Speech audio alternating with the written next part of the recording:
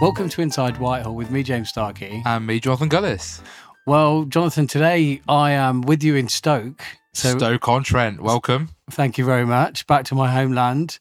And this is part 2 of our local elections week. So I hope listeners managed to grab part 1 on Monday when myself and Jonathan took a bit of a look at the context for the current set of local elections, the last of which, as we discussed, were held in 2019. But today we're super lucky to be joined by a Labour councillor who himself was elected just last year and is going to help us understand a bit more about what councillors do. Again, something we discussed before, why should the public care about this week's elections that so many people are out campaigning for and trying to win your vote? And then how do you actually go about winning a local election, which is not great today because I'm the only one of the 3 who have never done that. I'm now, I'm with 2 people that have won local elections and I myself haven't. But our guest, Rhys, is a Labour councillor from Nantty Moyle in South Wales Valley, Bridgend County Borough Council. Rhys is also a cabinet member for Future Generations and Wellbeing and previously worked in the House of Commons and the European Parliament. Welcome, Rhys. Thank you for joining us. Thanks for having me, folks. One of the first things we've done with all our guests is just to kind of get to know them and get a feel. And I think, hopefully I've always found it interesting, hopefully listeners do, is just to understand like why you personally came into politics and how it came about. I think having listened back to your other episodes, which I really enjoyed, by the way, it's quite similar to Jonathan's story. I think I was probably just a bit of a nerd. And Thank you for confirming this is the reality. It's a pleasure. It's something that I'd always been interested in. I admittedly, when I was young and in secondary school, wasn't a Labour member, which I now secretly hide away from other people. I was actually a Liberal Democrat, which actually in the saddest possible way, right? I think it was teenage rebellion, having grown up in South Wales, where what is the only political rebellion you could make in South Wales in the 90s is probably to be a Liberal Democrat. So I as I got older and went to university, that changed, and I came back to the heartland of Labour. But I think a lot of it, I think for a lot of us, you experience the world and you see the things in it. And there is part of you that I think wants to make a bit of difference. And whether we achieve that in the end, who knows? But I think it is that drive that you see stuff going on. And, particularly in South Wales, where there's a lot of change happens when I was a kid. The mines closed just before I was born. Having had several long strikes in the few years before I was born. And so, Wales was in a massive flux in the early 90s when I was growing up. So, it's just one of those things where I think you were surrounded by it in a way. And it just always felt natural to me that that's something I wanted to be involved in. If you can't be on X Factor, you might as well be a local politician, right? Yeah, what is the old adage, isn't it? The politics is show business. I was going to say for ugly people, you're not ugly, Rhys, but perhaps for me and Jonathan that does apply. We all know it's true. There was a period I remember when I was working in the House of Commons where there was a rate your MP page, and it would flash up like the headshot from the House of Commons website, and you got to rate on a scale of 1 to 10, hot or not, which I think is now not PC, and I think has probably been got rid of. But there was always some interesting shots on that. There's a lot of people who question my age. I've been informed by my staff. Twitter is regularly in debating how can someone look like that at 33 years old. So I think which is why I'm here behind a mic rather than on a TV camera, which is I think always a safer position. I think that for you, Jonathan, it's best for everybody. It's best for everybody. Rhys, I think one of the things me and Jonathan touched upon on the kind of part 1 was just trying to understand what it is that councillors do. I was kind of curious, and we touched on the fact that councillors will generally have a kind of day job, so they're doing this outside of their normal job. Jonathan was talking about just what a strain that can be and how much time you have to take. So I was wondering if at first, as a kind of current sitting councillor, if you could just kind of give us an idea about what does a week look like, and you're a cabinet member as well, so you've got that additional responsibility other than just being a councillor. Yeah, I mean, it's definitely there are weeks where it feels a stretch. I think trying to balance all the different parts of your life is quite difficult. And it's a bit different for me being a cabinet member, because I think, I do sort of take a lot more time and spend a lot more time in the council offices and working with officers, as opposed to backbench members who wouldn't spend that much time, I think, in our civic centre. But, the majority of your week is trying to find answers and help local residents. And you sort of become almost a bit of a go-between between officers in the local authority and residents. And I think that's the bit that actually is often misunderstood, is I think the general public see councillors as being part of the local authority, but actually local councillors are there to represent you as a resident to the local authority. And, that's something I've definitely learned since coming into office last year, is we're not allowed to be operational, as they put it. In meetings, we're as a cabinet member, you're strategic. You aren't allowed really to get involved in the day-to-day, but it is about finding that time to represent those concerns to the local authority and then helping change the policy. I think, the majority of councillors, the work is dealing with casework, and that is a pressure, particularly in the sort of social media age, whereas a lot of casework would have come to you via letter or then email, and this weekend's a great example of that. It's a bank holiday weekend. That didn't stop residents coming and asking me questions on Sunday and Monday, and I try to be quite disciplined in when I respond, but there is a push. I think there's that feeling you should respond instantly because they're your residents, and I think that does pose a challenge. And I think when you want to bring younger people or slightly different age groups into local politics, it does become a challenge, because I think people look at potentially your life and think, I'm not sure that's for me. Well, that's really interesting, Rhys, because obviously you've worked in Westminster. I'm obviously lucky to be there now.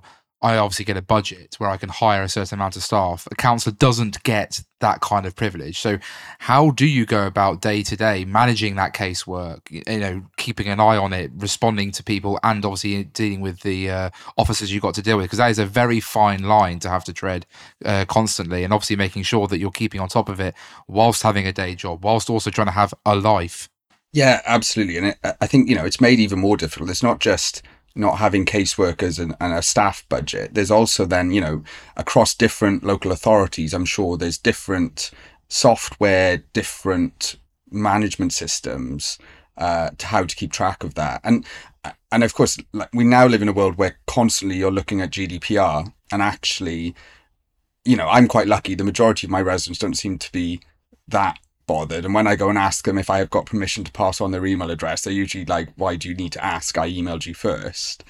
But it is something we need to pay attention to, because at the end of the day, the ICO can come and ask any one of us how we're keeping people's data, and I think that is really difficult, keeping on top of those sort of things as well, and making sure that you're keeping files safe and keeping data safe is quite difficult, particularly for, you're thrown in very quickly after the election. The day after the election, you're expected to know what you're doing and how to do casework. And actually, it can be quite, and, we get some really intense casework sometimes, and it does become difficult. Having said that, I'm quite lucky.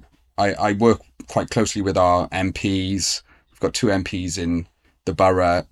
We have 2 MSs, who are constituency members of the Senedd in our borough, and that helps a little bit, because you can, when you do have complex cases that maybe sit more naturally in different parts of politics, you can sort of help, ask for help from them, and that's been quite useful for me. I obviously talked about when I first came into Westminster, the training, and actually where an area I think needs improving. You've obviously highlighted, I think, perfectly, being brand new, coming in, almost an expectation to understand how everything works overnight. What kind of support did you get, either from your Labour group or from the council officers, the chief executive, in terms of training and explaining the way in which the council works, or are you literally left to your own devices? We have a training system that was sort of part in person, part online courses, part Zoom meetings, which was quite comprehensive. If I'm honest, I don't think it's the most effective training. And I think particularly from my point of view, I was a backbencher for all of 2 days before becoming a cabinet member, which opens a whole other kettle of fish, where you're not just expected to be able to do casework at that point. You're then expected to give policy responses and reply to other people's casework on behalf of your authority. And that's definitely a challenge. And I think while the training is good, there's definitely a bit of a gap. I think, compared to what I imagine you went through when you got to Westminster, Jonathan, of, having those staff, and it's like a well-oiled machine that they know every few years there's going to be this process, and you come in and you're given your office, you speak to the whips, you get given an office, you get given your email, you get given a pack, you get sworn in, you do all of this, and that doesn't happen in local authorities, partly because we're not all in the same place. And I think since the pandemic particularly, a lot of things are still remote. Not everyone regularly comes to the council chamber. And that makes it, I think, even more difficult because you don't have that camaraderie that perhaps you get on the first day in Westminster, for example, when you get ultimately, 649 colleagues who are all in the sort of similar boat to you. Whereas I think we really struggled the first few months to build that camaraderie, both as a group and wider as a council, because you don't always see each other. And I think that's somewhere we need to work on to improve training, because that is so key in knowing actually how things work rather than reading a PowerPoint. One of the things you touched on is, as a kind of a cabinet member, is the bits you're allowed to do that you're not allowed to. You're not allowed to get involved operationally. I was curious. So when you're a cabinet member in a council, what do you have some control of, and how can you shape things? And you've got the area of future generations and well-being. What does that mean that you can? What change can you affect? Because I think a common theme as well when we've asked people about why they got into politics is a variation of I want to affect change for the good. Wherever background people are. And I wondered, what can you do in your role? Yeah, I mean, a lot of what cabinets are responsible for is setting that strategic direction and trying to look at where the local authority is and how we can do things differently and improve the lives of residents. I mean, for example, one of the big areas I actually have in my portfolio, because I recognise my title is somewhat misleading and is a Welsh specific thing that I won't bore you guys with, but one of the big areas in my portfolio is housing. Now, obviously, across the UK, there's a tremendous issue with housing. No one has enough housing. Rents are through the roof. Mortgages are through the roof. People are really struggling. Our waiting list for housing now is hundreds of people long, hundreds of families long. And one of the toughest things I've had to learn is that, you often get emails from residents who are saying how desperate they are for better housing, permanent housing, etc. And knowing that you can't get involved because it's not fair to get involved, because there's a process and there's a list and there's a number of people ahead of them. As much as it's heart-wrenching to hear those stories, and I'm sure Jonathan must get these into his inbox as well, and you have to be quite disciplined and for legal reasons as well. That if I did get involved, that opens up a whole issue with how the process works. And so there's a discipline I think you learn in that, and hopefully you've got good officers who can guide you through that as well, because it's certainly one of those learning curves where it happens as well with housing. Safeguarding issues come up sometimes, and I was lucky enough to have some good officers who could tell me what was and wasn't my role and what was or wasn't in my purview, because essentially, and this is the bit that I think a lot of people don't understand, essentially as a cabinet member, my role is to set direction and strategy and to slice up the pie and say, right, we've got this much money coming in, this is how we need to spend that money to affect this change. But on the day-to-day elements, that isn't something that either a cabinet member nor a backbencher can get involved in, and that's for the chief exec to manage, and through conversations with the cabinet, the chief exec sets direction. And obviously you're in Wales, where we have devolution, we have a slightly different political system and also a different political context, which I was quite curious. I thought it'd be a really great opportunity just to have a look at the differences. So Is the way that councils run in Wales any different because you have that extra layer of devolution? Well, it's interesting because it's increasingly different because the Senedd now has lawmaking powers. So there are laws that have come in, and also there's laws that we didn't have. So we didn't have the NHS bill because it was devolved. So whereas local authorities in England have public health in their remit, we don't have public health in our remit. So that, it does. There are differences that are created. I mean, one of the biggest challenges I think then as well is it's adding another layer for us in terms of when or where you get funding from. So, a lot of the time now, the UK government will set a policy which is devolved. It will then go to Welsh government. There'll be a pot of money sent, hopefully, not always, hopefully from Westminster down to Cardiff. And then that is often then distributed amongst the 22 boroughs in Wales. And that does sometimes cause difficulty because then there is slight differences in nuance and direction from both the UK government compared to the Welsh government. And I think it is increasingly challenging for local authorities and local administrations to make sure that they have that ability to reflect to both those bodies what is actually the reality on the ground. Because when you ask about why people should care about local authorities, the point is it is the closest possible rung of politics to real people on the ground, right? And it is important because, the realities in Bridgend are going to be very different to the realities in other boroughs. And finding that route in to have that conversation, I think, is really important and something we really need to try and make sure we're improving on.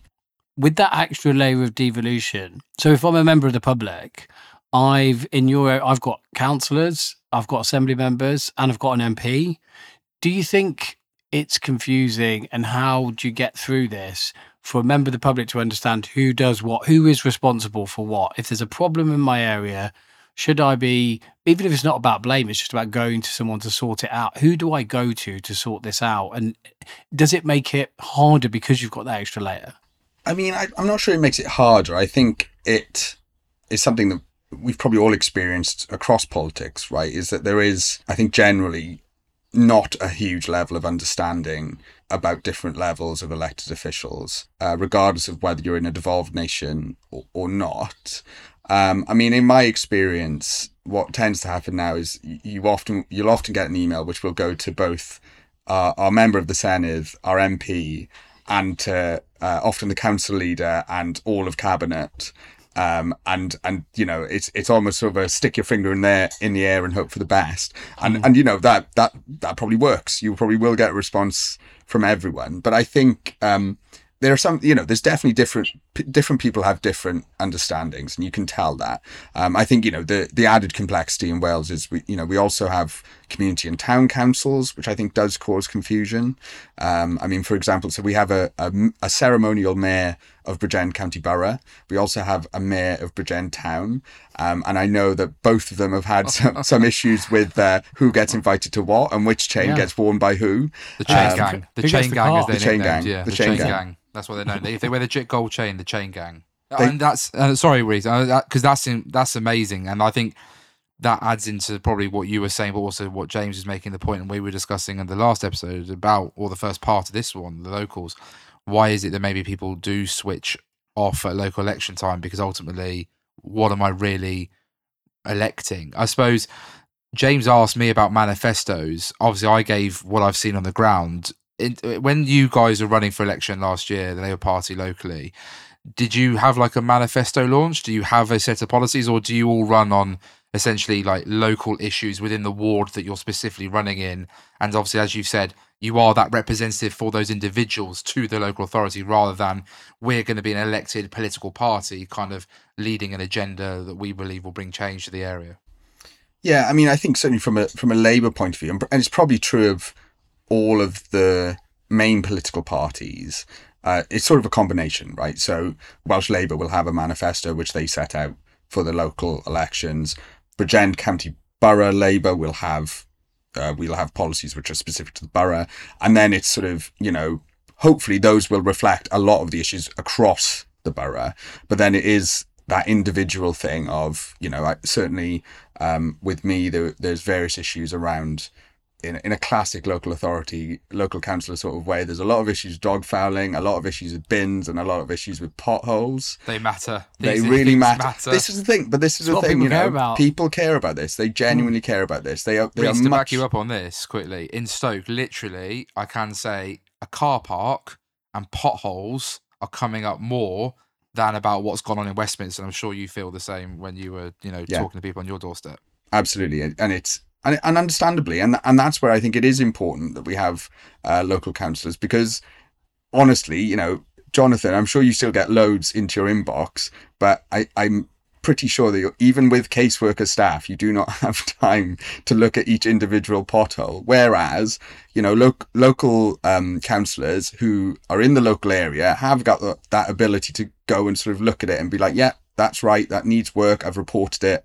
Hopefully, if you've got a responsive local authority, they will come and fill it in.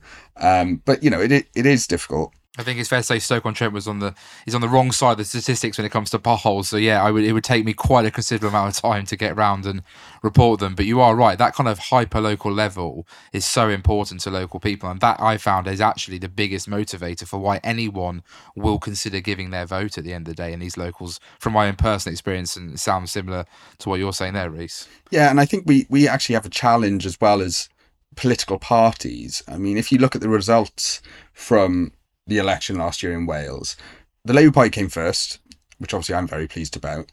But in second place were independents, not the Conservative Party who came in fourth, or Plaid Cymru who came in third. The second biggest share of the vote were to independent councillors. And I think that does show a level of disengagement with politics. And I think part of that is that it is becoming more and more complex to have a central body expressing what it is that local people want. I think it's certainly a challenge where currently, obviously, the manifestos for the local elections in England are currently everywhere, and I've had residents come to me and say, "Well, I've seen this. The Labour Party has said this. So when are you going to do that?" And I've had to say, "Well, actually, that's the English local elections." Oh, wow. So, it's difficult because, some of them depend on Labour winning a general election, which you have to say, well, that's not even these elections in May. They're actually, it's October next year or another time. And I think people sort of hear that and get very confused by it and understandably sort of frustrated by it.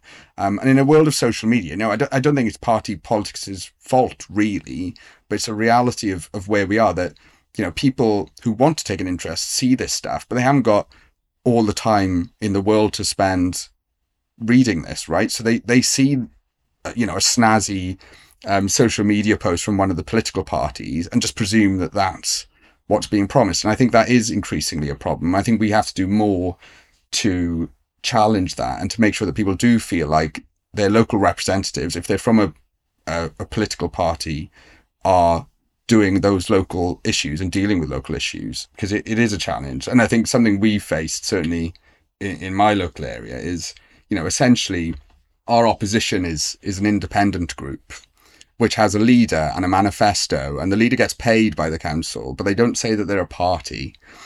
And it's interesting how much that makes a difference on the doorstep, because as far as I'm concerned, you have a shared manifesto, you all stand under the same name. They even have coffee mugs and hoodies, but they don't say that they're a political party. And I think that's something we have to challenge as well, that, just because you're in a political party doesn't mean that, there seems to be this idea that everything I do has to be emailed back to Keir Starmer, and Keir Starmer has to say, okay. And that's certainly not the reality, as you'll both know. Absolutely. Can I ask you both a question? And maybe I'll get a political answer back, but I'm curious. With independents, you've got quite a strong independent. City Independents is a political party. Then we've got independents themselves. Yeah, we've got a mixture of the. But you've got there's certainly a big section of your electorate in Stoke that's voting for people they see as independents, and it sounds you've got something similar, Rhys. Do you think independents are a good thing? Do they often deliver or are they simply just a protest vote? I mean, I guess I'm just trying to get a feel for. Oh, that's a great question. I know each of you will probably be wary that they're in opposition to you in your area, but I'm curious to think if you think they're kind of good for the kind of local democracy, good for the council elections. Do they deliver good outcomes? I think if I'll quickly just jump in here, Reece, from my perspective, I think that they are positive.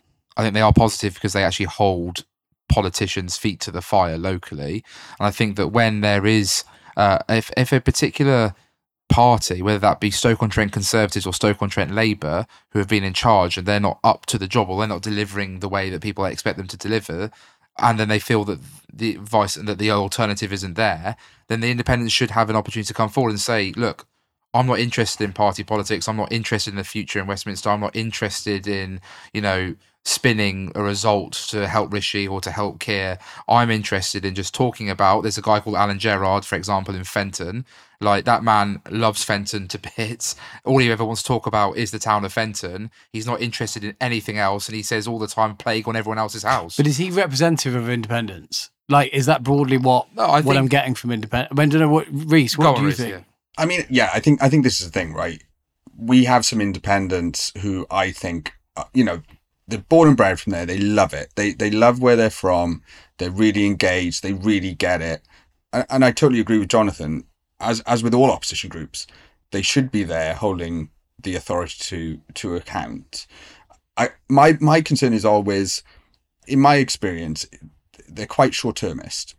And I think when it comes to the hard decisions, like we've just had an extremely difficult budget round. We had to find a lot of savings after a very long period of austerity when we're in a cost of living crisis.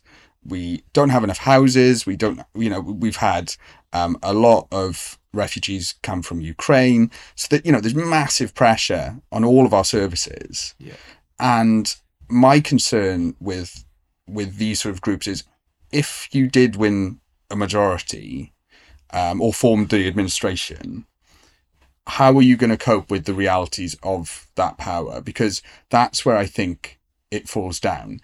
Yeah. Now, not to say that, they aren't effective or aren't capable, but there is something to be said for having or knowing that you have shared views as a group. And, there, as Jonathan and you, James, will know, there's huge differences across the Tory party on what views are, right? And same with the Labour Party. Oh, yeah. Yeah, exactly, right? Luckily for the Tory party, we've shown everyone ours in the last 12 months. So. Yeah, but we beat you to it. We did it 2 years ago. You did it. You went through that a couple of years ago. Yeah, exactly. But there's still that, fundamentally, there's that sort of grain, that nugget of fundamental political belief that we all sort of share and all want to sort of drive forward. And I think, as we've seen with sort of the SNP and Plaid a little bit as well, when you're in a political movement that's actually driven by either hyper-local things or a sort of nationalist thing or something like that, that's a sort of single issue, then actually, how are you going to, when those difficult choices come up, how are you going to deal with that? And that would be my big concern. But I think, generally, there are some very good local independent councillors. There's some that I think are dreadful. Yeah. But, it's the same with all parties, right? But then it's like, how do you hold that to account? If you're in a world where you're saying, right, well, we're not a political party really, so, I'm really sorry that you think that independent councillor hasn't done very well, but it's not really my problem, is it? Because I'm an independent councillor as well.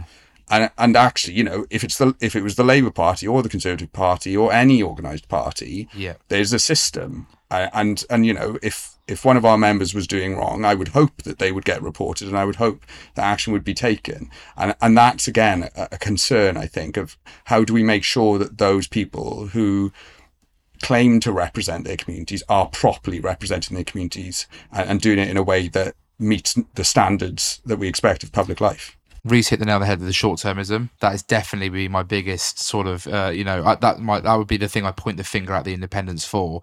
That ultimately, because they run on this whole I'm independent, as soon as you got maybe a vocal minority on social media or like a small petition, whether that planning development is actually long-term for the good of the local area, they'll instantly oppose it. The long-term planning is never there because ultimately, yes, they would not see themselves as a political party. So therefore the question is, are we ever really going to be in power for longer than maybe 4 years, if that's how often you have your electoral cycle, or even year by year if you're going in thirds, as some local councils do. So I totally agree. Whereas with at least a political party, there is that ingrained idea of a core theme of values, a core theme of beliefs, and a long-term vision that's naturally drilled into all of us because we take part in those national elections by knocking on doors and trying to get, whether it be Labour or Conservative MPs elected or MSs, etc. Well, you've got, I think, whether it's local chairman or fundamentally the leadership of the party, you've got someone above who's saying, actually, in 5 years or 10 years' time, we're going to be held to account for that. So you can't do that. I've got another question to pose for both of you, though. So one thing is, you kind of touched on this, Rhys, and I think it's related to something you said to me the other day, Jonathan, which is, I think a local socialist candidate said to you, broadly speaking, we all know what the problems are, whichever party we're at. We kind of agree on the issues. I would imagine both you and Jonathan don't particularly diverge in your belief that we need to improve public services, that housing's not good enough, we need to do more for that. And also, crucially, we need to fill in more potholes quicker. So I would imagine that would make my life a lot happier if we fill more potholes. Mine too. If we could just sort that, that would be great. So we've got cross-party agreement on the potholes. So what I think is interesting is, so if you go to the party level nationally, you have to decide on kind of who you tax and how. We're not really doing that locally. It's because of some of the issues and the decisions that you're actually able to make and not able to make. Does it make cross-party working more easy at a local level? Because we will definitely see more coalitions. I mean, the voters give them to us, so you have to work within the parameters anyway. But we do get more coalitions. That happens at a local level, and local levels are able to function on a year-on-year basis. And it just seems that it's definitely possible, if you look at local politics, that parties can work together more than they do nationally. I don't know, is that a fair supposition, Rhys? Yeah, I think so. I mean, again, I think you're right. I think you sort of hit the nail on the head a little bit there, that everyone generally is understanding and appreciative of what the problems are and what needs to be solved. And I think as well, part of it is local government doesn't necessarily have the levers to do that. So, housing, for example, it would take huge amounts of investment for us to solve that crisis. And that is something that's only ever going to come from national government. And I guess, that is where there is cross-party support, because if you are, regardless of what political ilk you are on a local council, you sort of appreciate that, like, you all doing a joint letter to, whether it's Welsh government or to UK government, it's fundamentally an issue of funding. And actually, I'm sure most letters that we send to ministers are usually saying, can we have some more money, please? Jonathan's nodding along to that one. Yeah, always want more in Stoke. Always want more exactly. in Stoke. I mean, obviously the difference between Jonathan and I is that we send the letter to the Welsh government first, and Welsh government says, yeah, we want more money too. And then we all just forward the letters to UK government, and the Treasury just gets inundated by multiple letters. But I think there definitely is a broader ability to work closely together in local politics, and that's, as you say, James, is sort of the nature of it. Like an awful lot of local authorities have no overall control, as they put, and ends up in quite unusual coalitions where and again, this is where actually independent members can be really interesting, because actually I know that there are independents within my council that are broadly Labour Party people, and there are others in there who are very much not. And I think if it came down to it, it's finding those areas where you can coalesce around ideas and that knowledge that we all accept that this actually needs to be dealt with. So I think there is broadly a stronger coalition across all political views. I totally agree. I totally agree with you, Rhys. I think, in Stoke was a classic example. 2019 was no overall control. The Conservatives were going to coalition with the City Independents. The City Independents will probably reduce in numbers. Again, I'm making a prediction. That's a dangerous thing to do ahead of these elections. But I think actually they may return, in my opinion, between 3 and 5 councillors. but I think those 3 and 5 councillors are going to decide who runs this council.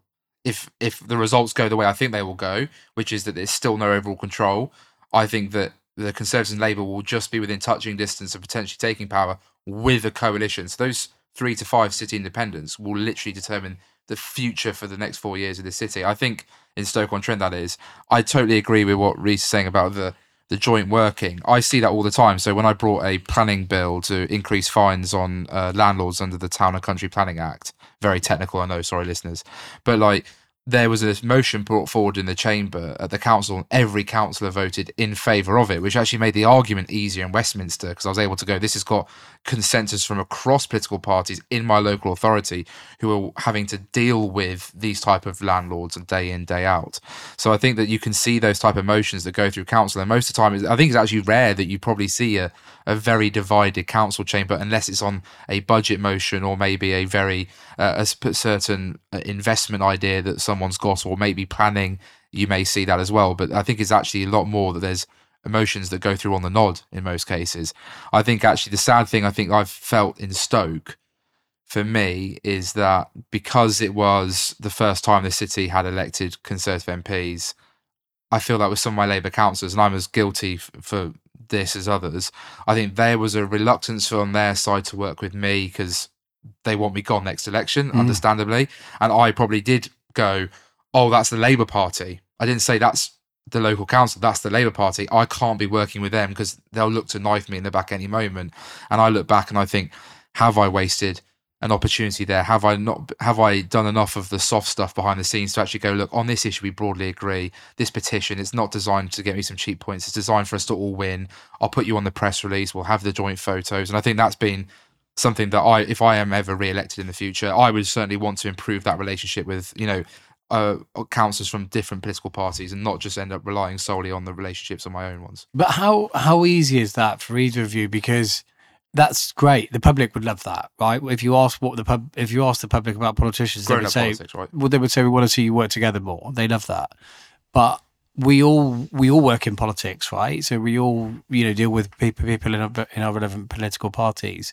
And I think that sounds very sensible, but it's easier said than done because there's pressure from other people in the party.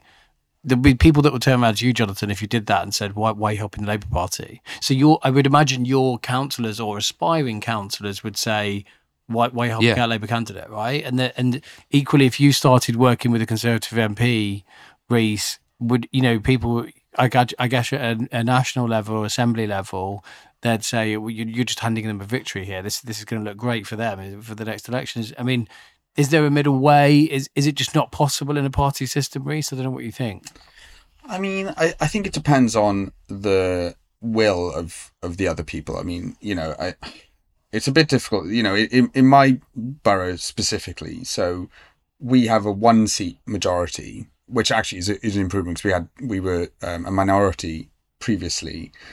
So if I was in the independent group in Bridgend County Borough, I would be looking at it and saying, in no way am I going to help with anything. And that is sometimes how it goes in our council at the moment, that there is a lot of we don't disagree with you, but we're not going to be seen to support this, which is a problem. And that where, it does become more similar to national politics. I think from a point of view of like local MPs, Bridgend is going to be a target seat for the Labour Party. It's merging 2 seats into 1 at the next election. And I think, honestly, it would be a bit different in reality if it was going the other way. But the reality is that it's going to be extremely hard for the Conservatives to hold the new seat. But, in my experience, the council works relatively well with all of our MPs, but most of the engagement through that, and I think it does depend on who your member is at the end of the day. Right.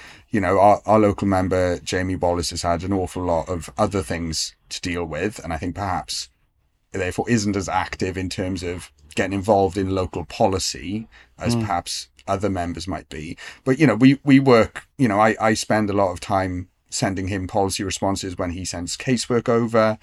And personally, I get on pretty well with him. And I think that's the other thing I think is really important in local politics. And I think actually we should reflect more nationally, because I know that in Westminster, the reality is a lot of MPs, regardless of what party you're from, get on with each other.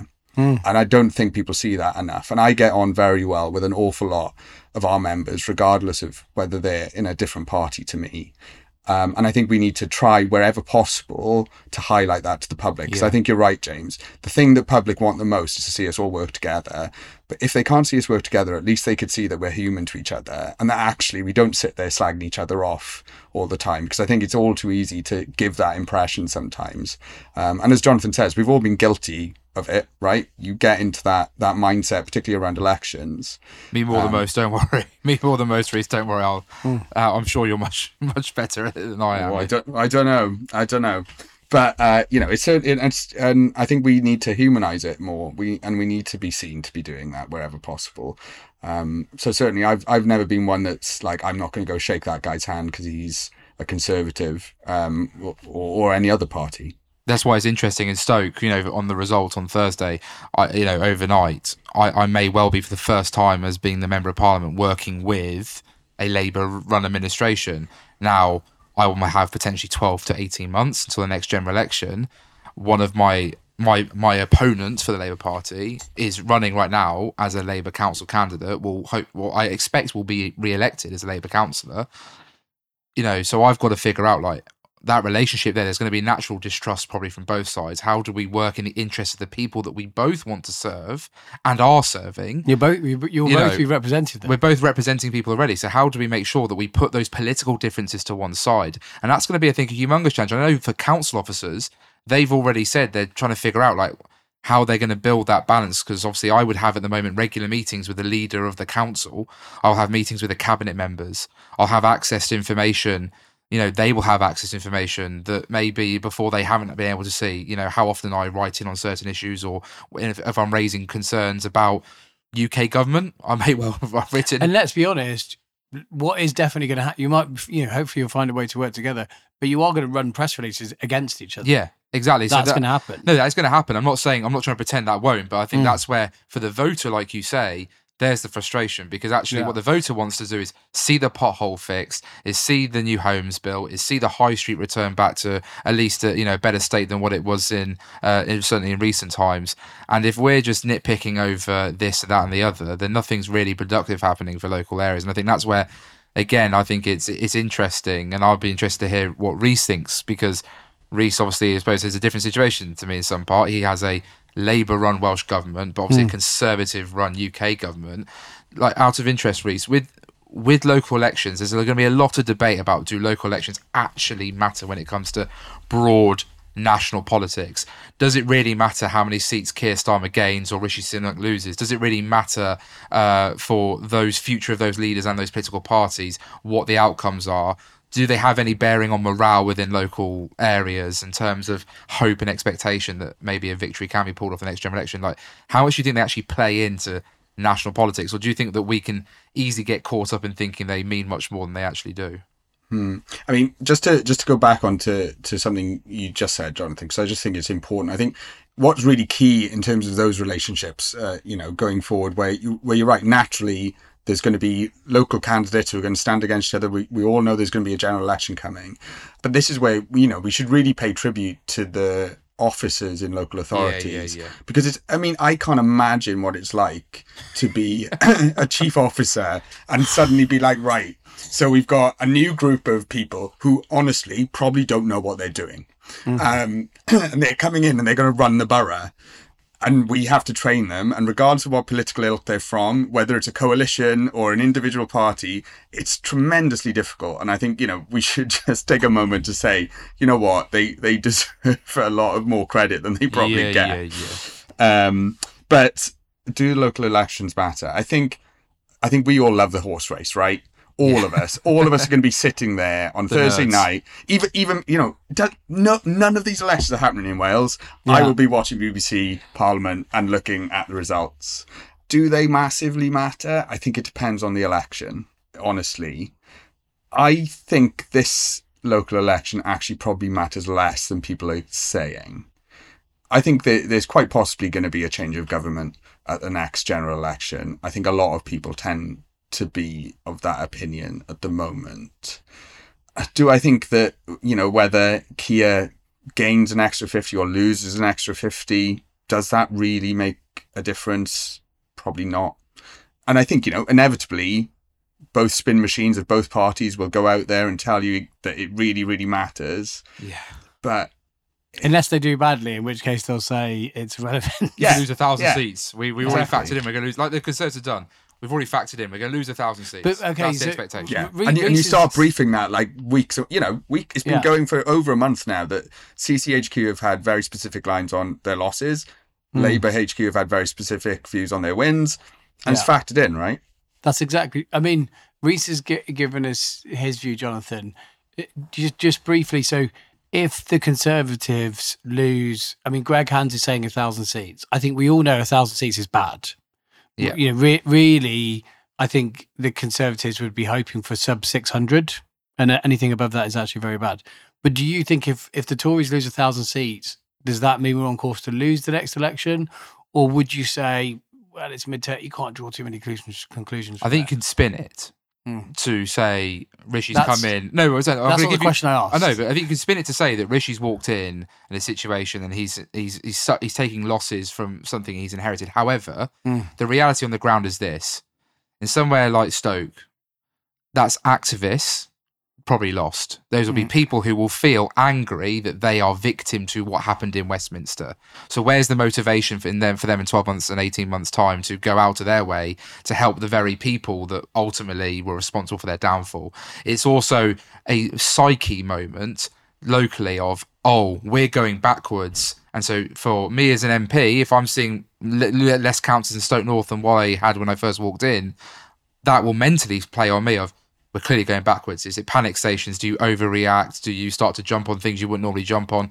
Do you maybe start overly criticising your own party because they're the party of government because you're trying to show yourself as some sort of true independent? But of course, if you're bashing the brand that you're then going to be saying to vote for in 18 months' time, people are going to rightly question, like, where's the sense in that? So I think that it certainly will bring about some panic. It will certainly bring about a loss of morale. Morale will go into the ground. And for somewhere like this, the Red Wall, that is infamous for now, having turned in 2019, the narrative you want is the Red Wall was not a shot at time in just 2019. It was not just Brexit. It was not just Boris Johnson. It was not just anti-Corbyn. It is a long-term systemic change. But if you see councils and councillors being lost by the Conservatives in quite large numbers, as is predicted by some pollsters, then the question goes is, it was a protest vote in a moment of time. The Conservatives never really were going to gain these. And actually they've now also, because they got focused on the Red Wall, turned and lost their focus on the Blue Wall, their traditional Shire base, where the Liberal Democrats are coming in. So I think for political nerds and geeks, I think it is important. I think for politicians on the ground who are relying on those local elections to build a momentum, to build an activist base, it counts. I think for the voters, I don't think it factors in if I'm going to vote Independent, Labour, Liberal Democrat, Green, Plaid, Conservative, whatever this time, doesn't guarantee that's how they'll vote at a general election. Okay. And I think we can I think that we can get overly convinced that somehow that vote for local is also going to always transfer the same to national. I don't think that's the case. I think people are much more fluid with their voting behaviour than ever before. So both of you are kind of like, it does matter, but not quite as much as probably the media would say. So it does very much matter, though, for the people that are going out to try and be elected. The people here in Stoke are running as councillors. Leaders of those political parties. Leaders nationally. of political and you Reece, won an election last year. So I was wondering if you could just give us a picture of, for a councillor running an election, what does election week look like? What are they out doing? What are the kind of tricks of the trade as well? People will hear phrases like turning out the vote and dawn raids and then going to the count and all this kind of stuff. Could you give us a picture of election week for a councillor or someone who's won an election? Yeah, I mean, I think this sort of plays into what Jonathan was just saying as well about whether these elections matter as well, because so much of why it matters is the ground war. And both our parties, the Labour Party and the Conservative Party, have a very, very slick campaigning machine, both quite different in their approaches, but effective at what they do. And actually, if I was running the campaigns locally in England right now, if I was the Labour Party, I'd be quite happy because, you know what, it's probably encouraging those members to come out and knock more. And if you're a Conservative member, I'd be quite worried because I imagine it's depressing the number of activists who are willing to go and bash those doors and get those leaflets out and you know, be spoken to the voters. And that's where it really comes down to Matching, because that will have a knock-on effect next year, because, you know, we'll all get it, and I'm sure Jonathan gets it all the time as well, where it's like, we only see you at election time, and actually getting out there and making sure that you have that consistent campaigning base, whether it's an election or not, is going to be really key in the next general. Bang on. And if, like you say, if it's 1,000 seats lost for the Conservative Party, that's going to have a knock-on effect that is going to really make an issue for the national campaign in the year after. But so, I mean, what was election? I mean, it's a blur. I think is how I describe it. I mean, it's one of those difficult things where, particularly, I think in local elections, because local boroughs tend to be, except for in London or big cities, tend to be quite large geographic areas. And so you have limited resources. You're sort of making sure that you're trying to get your target seats, you're trying to get the right votes out, you're trying to get the right people seen and heard.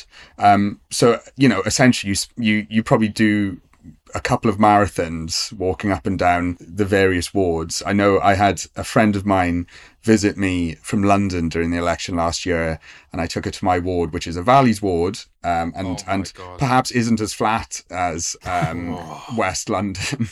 That would be hard. And she was like, I am never coming here again. It's beautiful. It's beautiful. But Reese, I hope you win this because I'm never coming back. Yeah.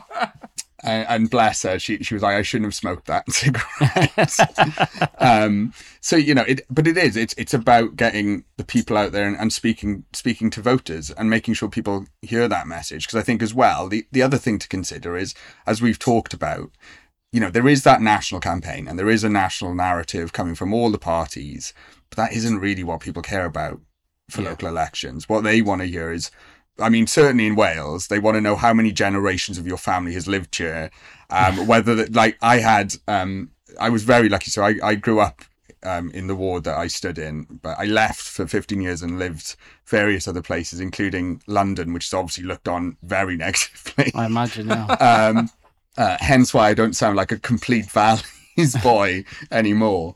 But, you know, I was very lucky to be knocking on doors and they would literally be like, I knew your grandmother, your vote's mine. That's totally fine. You're from here, you went to the local school, that's fine by me. And that's you know, amazing. But that local connection, I think, is really key, and making sure that you have those candidates who are willing and capable of going out and having, because it takes guts to bang on people's doors every day and have a lot of them slam the door in your face or worse, berate you from the street as you're trying to knock the next door.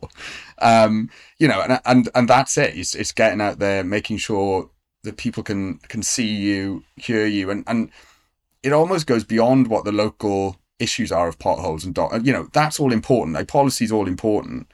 But part of it is that interpersonal thing, I think, and being that human that people are like, oh yeah, no, he came and knocked the door, and he seemed decent, and I think that's a big key in local elections. I mean, of all elections, but I think particularly in locals, where it's such a small place that you're going to represent, that you really have to go out there and be like, this is who I am, and this is why I want to do it.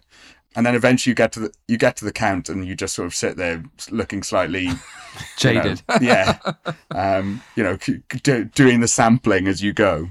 I think, look, I totally agree with what you say about local. You know, I'm out with, I'll name drop him, Dave Evans is like a guy who in Badley Green, Milton Norton represents, born there, raised there, generations of his family worked down the coal mines there, jokes about the fact he's never really moved any further than 5 miles from where he was originally born. But because of that, the amount of people who, yes, and will say to me on the doorstep, oh, I won't vote necessarily for you, Jonathan, at election. I don't vote Conservative, but I'm voting for Dave. Yeah. And I think that nowhere else in politics will you see that if you've got that level of interpersonal skills and that local story, you know, that makes a huge difference. I know in Great Chelp Patmore, I knocked on someone's door yesterday and Janine Bridges had taught their daughter and their daughter wasn't a fan. of Miss Bridges when she was their teacher, so that household's not voting No for way. her because she just wasn't like a good like is that level She gave it attention. is like amazing. And it's like so therefore, and like Reece said, that's the challenge for national politicians like MPs, and I'm sure members of the Senate as well, that they have to try and build some level of interpersonality and personal connection and personal story. But it's never going to be as simple or as easy, because that local councillor is literally that person they go to when they want that grass verge cutting, or that pothole replacing, or that planning application for that hideous above garage extension that their next door neighbour wants, that's going to block the sunlight coming into their conservatory window by a certain amount. And that is the biggest issue to that individual, and it's the councillor that's going to make that difference, which is why Reece is right. Council officers are heroes, but councillors, I love giving them a shout out, because they are heroes because of what they have to put up with. And I think that's amazing. And I'm sorry, Reece, I've seen we've been taught. I could carry on talking to you for hours. I just want to say a big thank you for coming on the show and for sharing your experience and everything that's going on. And obviously I enjoy you might see James and I maybe looking jaded on television at some stage watching the results in Stoke-on-Trent whilst you're tuning in. But I want to say a big thank you, obviously, for all the listeners. I hope you've enjoyed listening to why your local council matters, why your local councillor is a hero, and why you should go and cast your vote on Thursday the 4th of May if you have local elections in your area, because those people make a massive difference to your day-to-day living, and hopefully you'll enjoy your right to your freedom of democracy to be able to cast your vote. So I hope you enjoyed it. Remember, you can follow and subscribe. Remember, you can leave us a review and a rating, and James's daughter has given us a rating on Spotify, so please add on to that. And of course you can follow us on Twitter at WhitehallPodUK. Thank you, Reece. Thank you. Thank you, folks.